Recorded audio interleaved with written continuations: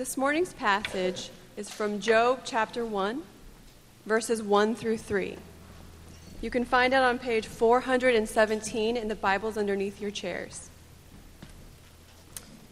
Job 1, 1 through 3. There was a man in the land of Uz whose name was Job, and that man was blameless and upright, one who feared God and turned away from evil. There were born to him 7 sons and 3 daughters. He possessed 7,000 sheep, 3,000 camels, 500 yoke of oxen, and 500 female donkeys, and very many servants, so that this man was the greatest of all the people of the East. This is the word of the Lord.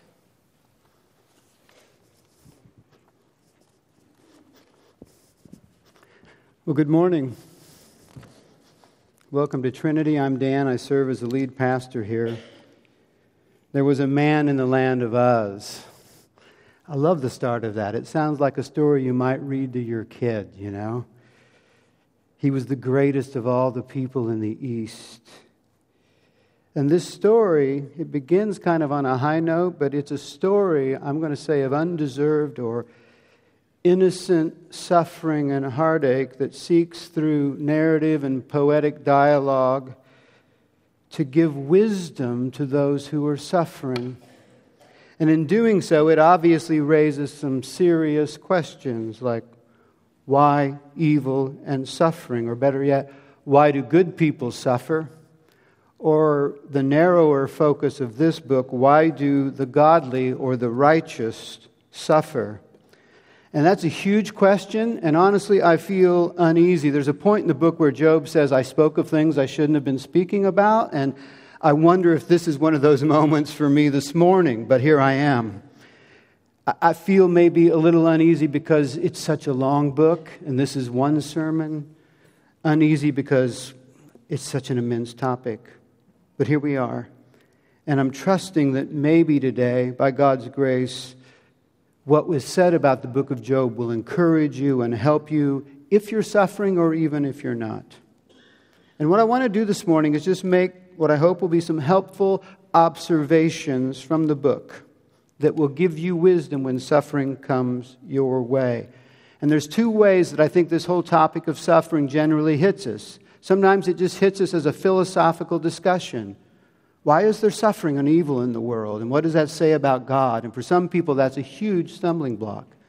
For other people, it's a little more personal than that. Why is there suffering and evil in my life?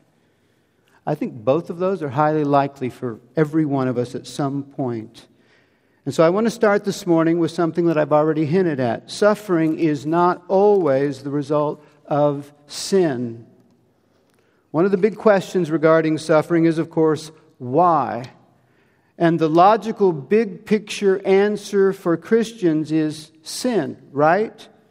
Whether it's sin as the direct cause or sin as an indirect cause, we usually answer everything of suffering with somehow sin as the answer. And so as Texans clean up from Harvey and Floridians brace for Irma, when we consider lives lost and pain caused, someone will blog about, well, this was all part of God's judgment on sin.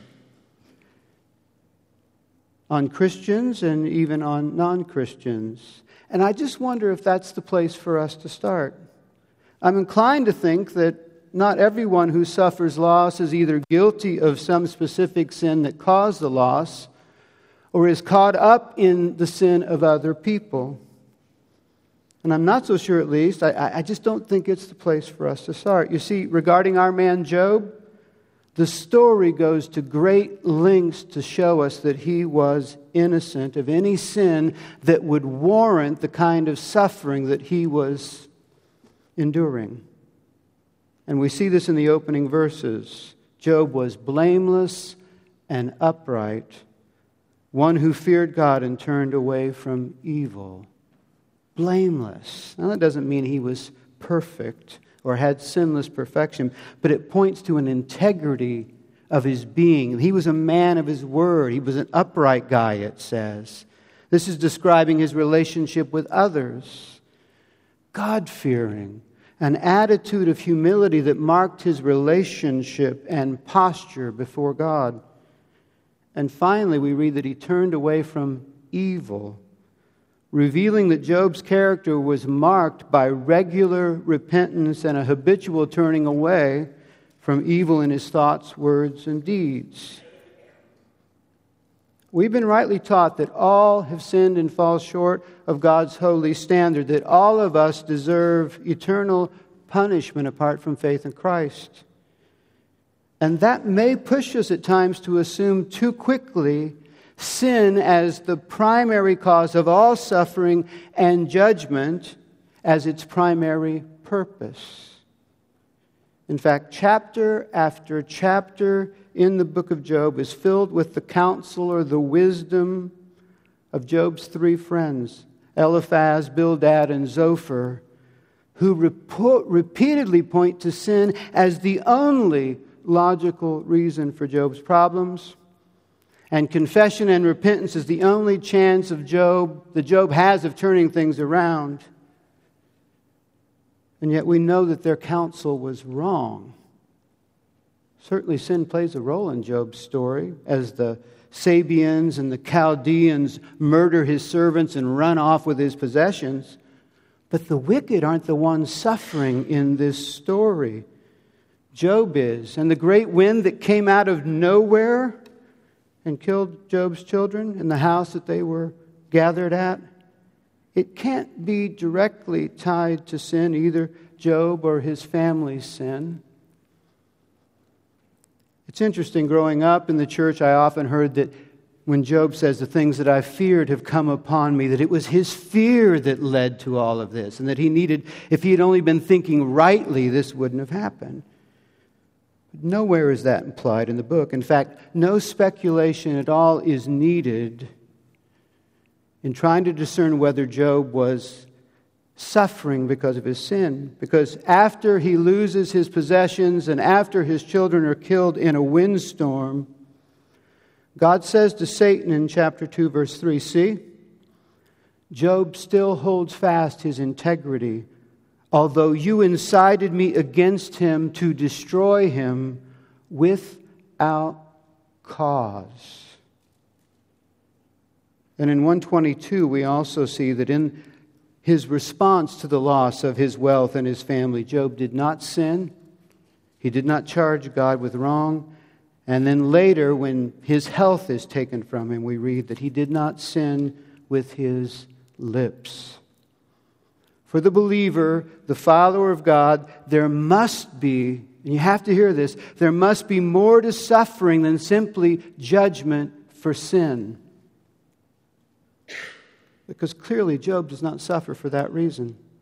And if you are suffering now, or whenever suffering comes your way, and it will, I think Job shows us while suffering is not always the result of sin, suffering is intensely personal. One of the reasons I felt uneasy about one sermon from the book of Job is it has 42 chapters. It's a massive book. And most of those chapters, 35, are the words of Job's friends and the words of Job in defense as he tries to figure out what's going on. 35 chapters of Job crying out to God for justice, and Job's friends telling him, if you'd repent, God would set things right. There is a prolonged heaviness in this book. That's probably why many of you haven't read it lately, right? It's like, okay, I get the gist of this. Let's move on and figure out what the ending is to this book. Chapter 6, verses 1 through 4 give us a taste of what's going on. Job said, "Oh, that all my vexation were weighed, and all my calamity laid in the balances. For then it would be heavier than the sand of the sea." You know how heavy sand is, right? Especially when it's wet. "Therefore my words have been rash, for the arrows of the Almighty are in me. My spirit drinks their poison. The terrors of God are arrayed against me."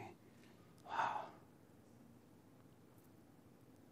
We're going to think through the purpose of suffering here in a minute, but what I'm suggesting here is this, is that working through suffering biblically seems to be a process, not an event. And I'm encouraged by the fact that while God eventually challenges Job in the end, He never condemns Job for the struggle. In fact, we read in chapter 42, verse 7, at the end, near the end, the Lord said to Eliphaz the Temanite, "My anger burns against you and against your two friends, for you have not spoken of me what is right, as my servant Job has." Now that seems a little different than what we find in chapter 38, verses 2 and 3, where God says to Job, "Who is this that darkens counsel by words without knowledge? Dress for action like a man, I will question you." I think it's clear that not everything Job said about God was fully informed. Not everything was spot on. And that's one of the challenges of reading this book, right? What verses from Job, what verses from his friends are actually true and wise? And yet, stepping back, the length of the discussion points to the fact that while God wants to teach us patience and so much more in our suffering, He is incredibly patient with us. I've never suffered anything remotely close to what Job and some of you here have suffered. And certainly, I was not as righteous as our man Job. But I went through a difficult season in my life in which I struggled for more than a year, probably closer to 18 months. It's even hard to know when I came out of the funk that I was in. It was extremely personal. And words to snap out of it and just to kind of put my pride to rest and to come back just didn't work for me. You see, I not only struggled with the whys, but I struggled with my own slowness to bounce back, to be better, to move on. And like Job, all my thoughts and prayers and pleadings were not right on, but God was so patient. And reading Job this week, it just made me wonderfully aware of God's posture towards people who are suffering and what the road to recovery, if that's a way of thinking about it, a road to a better place looks like. If you're suffering, and I think probably many of you are, there's no mistake, it is personal. It hurts. It can seem random and uncalled for, right? It's as if you won the wrong lottery. You know what I mean? It's like, what are the odds? Well, somehow I won this one, right? I think Job shows us that there's a way to engage suffering intensely and say the things to God that are on our minds, even the hard and difficult things, in a posture that doesn't displease God at all. And those of us who God has called to walk alongside those who suffer should seek to give comfort and be patient, even as God calls us to give gentle insights and correction. Suffering is not always the result of sin. It is intensely personal, and it has a purpose. It's not meaningless. It's not random. And that purpose is opened up to us by the author in chapter 1, verse 6. Now there was a day when the sons of God came to present themselves before the Lord, and Satan also came among them. The Lord said to Satan, "From where have you come?" And Satan answered the Lord and said, "From going to and fro on the earth and from walking up and down on it." And the Lord said to Satan, "Have you considered my servant Job, that there is none like him on the earth, a blameless and upright man who fears God and turns away from evil?" Then Satan answered the Lord and said, "Does Job fear God for no reason? Have you not put a hedge around him and his house and all that he has on every side? You've blessed the work of his hands, and his possessions have increased in the land. But stretch out your hand and touch all that he has, and he will curse you to your face." And the Lord said to Satan, "Behold, all that he has is in your hand. Only against him do not stretch out your hand." So Satan went out from the presence of the Lord. Now, here we're given privileged information that none of the participants in the story on earth have, and they never get that information.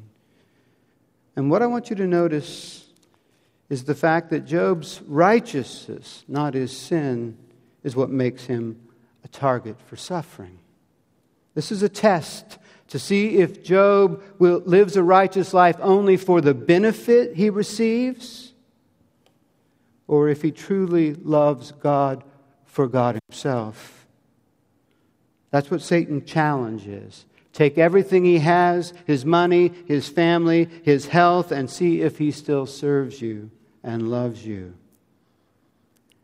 Any number of worship songs that I've sung over the years have in some way or another contained the idea that God is all I need, that he alone can satisfy every longing in my heart, that his grace is enough for me, that knowing Jesus is the greatest thing anyone could ever encounter. And I have often, and still to this day, so if you see me not singing, this will make sense to you. I found myself doing one of two things. Either I stop singing because I know that my life is so far from that kind of truth, or I simply sing the words as a prayer. Lord, let this be true of me. That your grace, that you alone would satisfy all the longings of my heart and soul, that you would be my one desire. C.S. Lewis once said, "Pain insists on being attended to. God whispers to us in our pleasures, speaks in our conscience, but shouts in our pain. It is his megaphone to rouse a deaf world." Here in Job, the purpose is not simply, will Job pass the test? I hope you see that. The purpose is, I will reveal myself more fully through suffering to Job than I ever could through prosperity. That's what's going on here. I will reveal myself to Job more glorious, more thoroughly, more wonderfully through suffering than I ever could through prosperity. I will be gracious to Job by allowing him to suffer in order that he may see me in a way that would not have been possible without suffering. And that's exactly what's expressed in Job's final words found in chapter 42. Then Job replied to the Lord, "I know that you can do all things. No purpose of yours can be thwarted. You ask, who is this that obscures plans without knowledge? Surely I spoke of things I did not understand, things too wonderful for me to know. You said, listen now, and I will speak. I will question you, and you shall answer me." And Job says this. He says, "My ears had heard of you, but now my eyes have seen you." The purpose of suffering, at least in part, in this great book of Job, is to experience in God in ways that prosperity could never accomplish, in ways that blessing could never accomplish. Suffering has the power to prove that knowing Jesus is truly the greatest thing. That he is honestly all we really need. That he can satisfy. And as we move into the New Testament, we see writers like Peter and John and Paul all expounding the virtue of suffering in the Christian life. In fact, in the Old Testament, we see this constant refrain. Why do the wicked prosper It seems to be the cry of the people of Israel. Why do the wicked prosper? Why are we suffering? What's going on? But when we get to the New Testament, we read things like this out of Philippians. I count everything as lost because of the surpassing worth of knowing Christ Jesus my Lord. For His sake, I've suffered the loss of all things and count them as rubbish. Why? In order that I might gain Christ and be found in Him, not having a righteousness of my own that comes from the law, but that which comes through faith in Christ, the righteousness from God that depends on faith, that I may know Him and the power of His resurrection, and may share in His sufferings, becoming like Him in His death, that by any means possible I may attain the resurrection from the dead. And of course, Jesus Himself, the one who suffered and died for sin, told us to expect suffering and persecution as His people. And then He went on to say, and when that happens, you should rejoice. To which we often go, seriously? Oh man. I think, and I'll speak for you, but no, I'm speaking from my own reflection. I think most of us have heard God in the whispers, and He wants to get us to a place of seeing Him face to face. And whether we like it or not, at some point, I think that road is going to have to go down the path of suffering.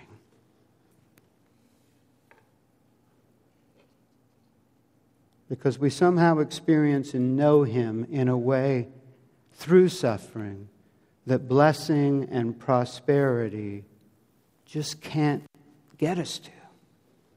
And yet, while suffering allows us to see God more, and to see Him more clearly, and to delight in Him more fully, suffering is shrouded in mystery. I haven't addressed some of the pretty obvious and massive questions like why suffering at all? Why evil? Where is justice? And I don't know if this will help what I'm about to say, but it's the thing that gave Job that aha moment in this book. And so I think it's worth a brief look. And what was it? Well, God's answer to Job, if you read it, comes in chapters 38, 39, 40, and 41. And it comes in two parts. Part 1, were you there when I laid the foundations of this world, when the created world was set in place with all its intricacies? Were you there when I put the human mind together? Or the ostrich that lays its eggs? Or when I developed the weather patterns that are on the earth, the snow, the wind, the lightning? Were you there? And when God finishes 2 chapters of describing the world that He created and the glory and the splendor of it, He challenges Job in the first 2 verses of chapter 40. Shall the fault finder contend with the Almighty? He who argues with God, let him answer it. And Job says, look, I made a mistake, right? I mean, I'm too small and insignificant to give you an answer. I think my best bet right now is just to zip it, okay? Tick a lock, hand over my mouth is what the text says. I think I've said enough already. Just another marriage pointer. Sometimes that's a good one in marriage too, right? Just stay. Enough. I've said enough. Let's not dig a bigger hole here. But again, God challenges Job, and this challenge, in this second challenge that is chapters 40 and 41, He describes 2 ferocious beasts, Behemoth and Leviathan. And some say that Behemoth resembles a hippopotamus, and Leviathan a crocodile. And to be honest with you, that seems kind of anticlimactic, right? He says to Job, can you tame the hippo or tame the crocodile? I can you? And of course, Job says, I can't, but how does that help? That seems like an odd way to end the discussion, right? We've got 40 chapters of meat, and we end with meat, but it's hippo meat and crocodile meat. One more thing before you go, Job. Have you considered the hippo and the crocodile and how hard they are to tame? Well, both beasts, while resembling in some ways real animals, go far beyond any earthly creatures we know. Leviathan, in other parts of Scripture, like Psalm 74 and Psalm 104 and Isaiah 27, and then with the book of Revelation and its strange and terrifying serpents and sea monsters and all of that, convey to us this picture of this ferocious, evil beast. Picture for us the terror and evil of Satan himself. He is the embodiment, Leviathan, of cosmic evil. And God ends his description of Leviathan in chapter 41, verses 33 and 34. On earth is not his like, a creature without fear. He sees everything that is high. He is king over all the sons of pride. Sounds a little bit like the prince of the power of the air, the ruler of this present age. Now, Behemoth is a little harder for us to pin down, but he may represent death itself. Maybe a grim reaper type of figure. He's a ferocious beast who goes around eating things. And together they represent the problem of evil. God is not asking Job whether he can tame a hippo or a crocodile. No, he's saying, do you think that you can take on the problem of evil? Do you think you are ready for this? Can you handle this? Job's answer, no, I can't handle this. Job's hope, you can. You can. Because God says to Job, look, the behemoth and the leviathan are under my command. I control them. They're on my leash. They go only where I let them go. Not even the hideous, dreadful, deep, dark fear of evil can thwart God's purposes. In fact, while the book ends with this picture of Satan as ferocious and monstrous and evil as just hideousness, remember how it started with the picture of Satan at the council of God in the heavens. And he wants to do some stuff, but what does he do? Well, look, you don't let me touch Job. He's off limits. Give me some room here to maneuver, to work. He has to ask God's permission before he acts on the earth. And you know what? In itself, that's a little disturbing too, right? I mean, why not just end this? But in the end, Job finds comfort in knowing that Satan cannot and will not gain the upper hand. Why Satan? Why evil? Why suffering? We can't say. And the older I get, the more I'm inclined to think we may never know. I used to think once we get to heaven, all the secrets of the universe will be revealed, will be downloaded, you know. And then I'll go like, oh, of course it makes sense. Why didn't you just tell us that from the beginning? The older I get, the more I realize that while God has made us in His image, there is a big gap between us and God. It's massive. I know this, evil came into being long before we appeared on the scene. Satan was there when Adam and Eve walked with God in the garden. But while he's been around a long time, there's something else we know. His schemes and evil itself will come to an end. So suffering and evil may be shrouded in mystery, but suffering and death and evil and Satan, behemoth and Leviathan, will be thrown down, as we read in the book of Revelation. They will be defeated, and their reign of terror will end, and it will come through suffering. Suffering will bring about redemption and resurrection and victory over Satan, sin, and evil. It's incredible. Now, when we read the story, God restores Job's fortunes. He gets twice as much as he had before.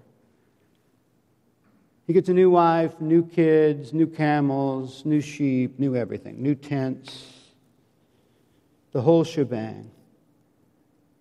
His latter days are more prosperous and fruitful than his former days. I think this is a foreshadowing, not of earthly prosperity, but an expectation that justice will be served, that evil will not triumph in the end. Throughout the book of Job, he seeks an advocate who will argue his case before God. In a number of places, we see this unfolding in his thinking.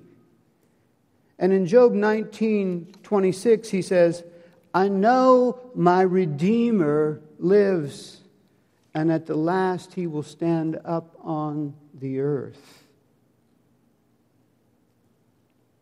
God has promised Job that he is able to deal with behemoth and Leviathan. And he did just that when he sent his only Son into the world, Jesus Christ, a man of sorrows, acquainted with grief and suffering, who came to die so that through his death he might win a decisive victory over the terror of evil, death, and suffering.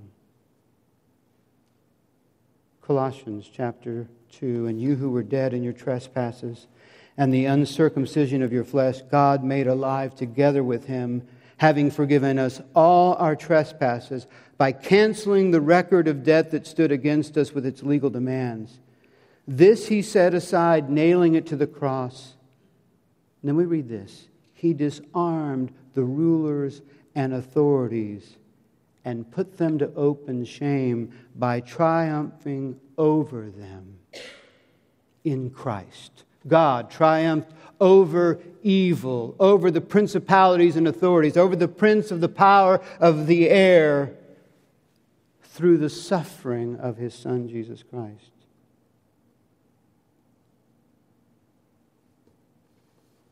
Job, the book of Job, to some extent calls us to trust in God, right? To say there are things out there that are beyond me, to humble ourselves and say, look, some things are too wonderful for me to understand. I would say some things are too scary for me to want to understand. And the wisdom this book offers is that we are not God, and seeking to play that role is dangerous. But God is God, and despite what we might think or feel or sense in the world around us or in our own lives, everything is under control. So we can trust. And the fact that he has suffered in our place, that he has walked this earth and he understands what it's like to be human, that he's familiar with our temptations, with our sufferings, with our struggle, that he knows pain, is God's way of showing us in living color, so to speak, why we can trust him. In Christ Jesus, we see most fully the character of a loving God on display. We can trust him. And in the face of philosophical debate and arguments that seem to win the day against God, we can trust him. In the face of human suffering, in the face of hurricane after hurricane after hurricane, we can trust him. Jesus came and he died to set in motion a plan that is ramping up even now to restore all things under his rule and reign. Now, I mentioned the suffering has a purpose, or you could say one of its main purposes is to allow us to see God better. Or in terms of a relationship, to experience a deeper friendship with him, a more intimate connection with Christ. Another C.S. Lewis quote that might be helpful here. It would seem that our Lord finds our desires not too strong, but too weak. We're half-hearted creatures fooling about with drink and sex and ambition when infinite joy is offered us. Like an ignorant child who wants to go on making mud pies in a slum because he cannot imagine what is meant by the offer of a holiday at the sea. We are far too easily pleased. Suffering seeks to break us from being half-hearted creatures who fail to see the beauty of God himself and the joy that can only be found in him. By himself. Nothing else necessary. Not in the things he gives us. And so I want to end by asking what seems like a helpful question. Should we seek suffering? If it's so beneficial,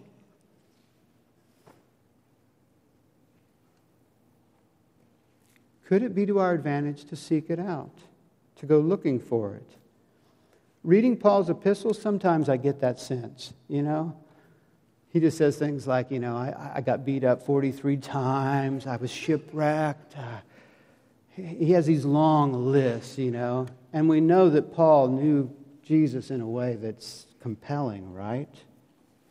But at other times, Paul tells us to pray for our rulers so that we can live quiet and peaceful lives.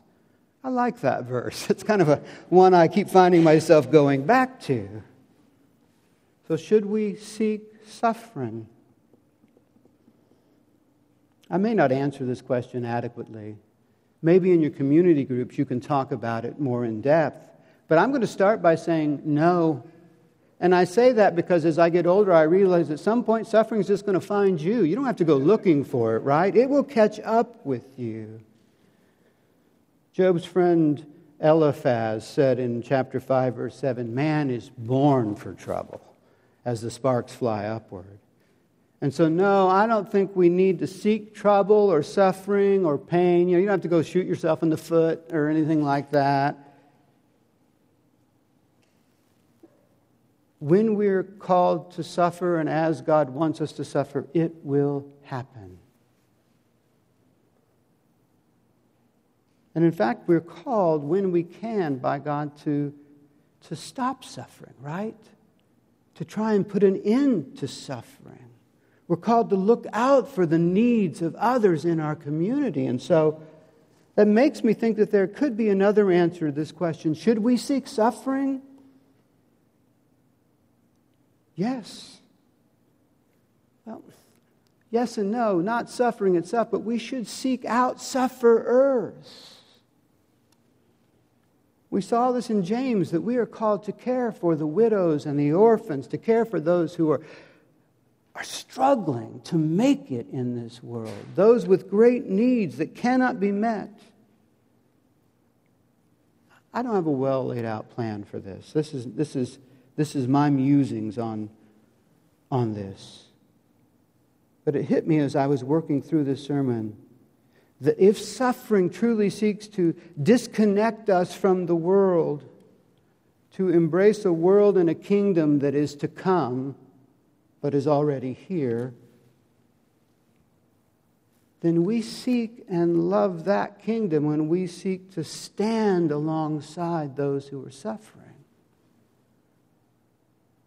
We seek to embrace suffering even when it's not happening to us by embracing those who themselves are suffering. And in that, we make a connection to suffering that impacts us personally.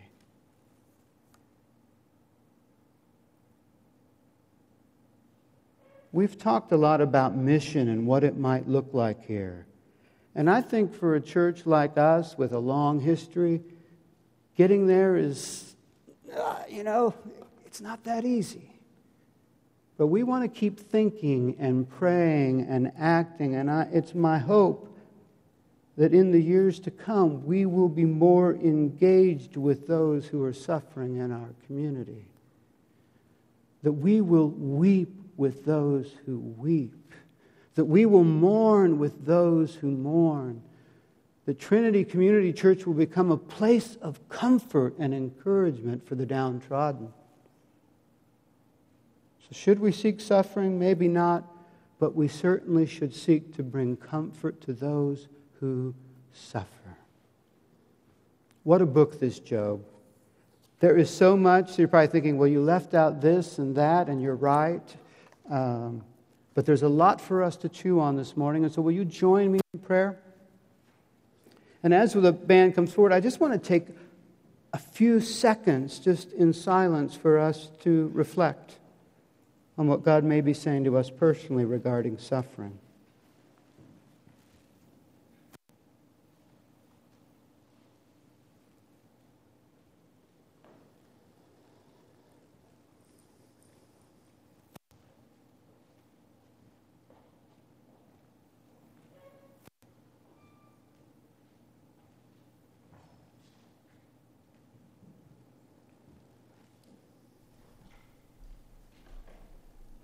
Father, there's a part of us that wants to run from all suffering, that likes neat and tidy, comfortable lives without anything to mess up what's going on, not in our own life and certainly not in the lives of others.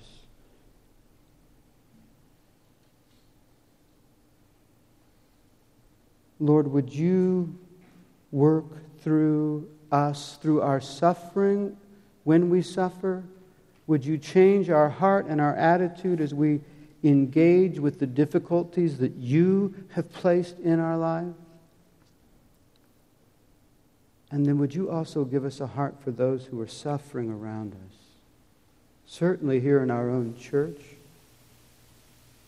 but beyond these walls, I pray that we would grow as a community, that you would direct and guide our steps as a people, so that more and more our gaze is outward to those who suffer around us, so that we might share the love of Jesus Christ and the hope of the kingdom that is to come. Amen.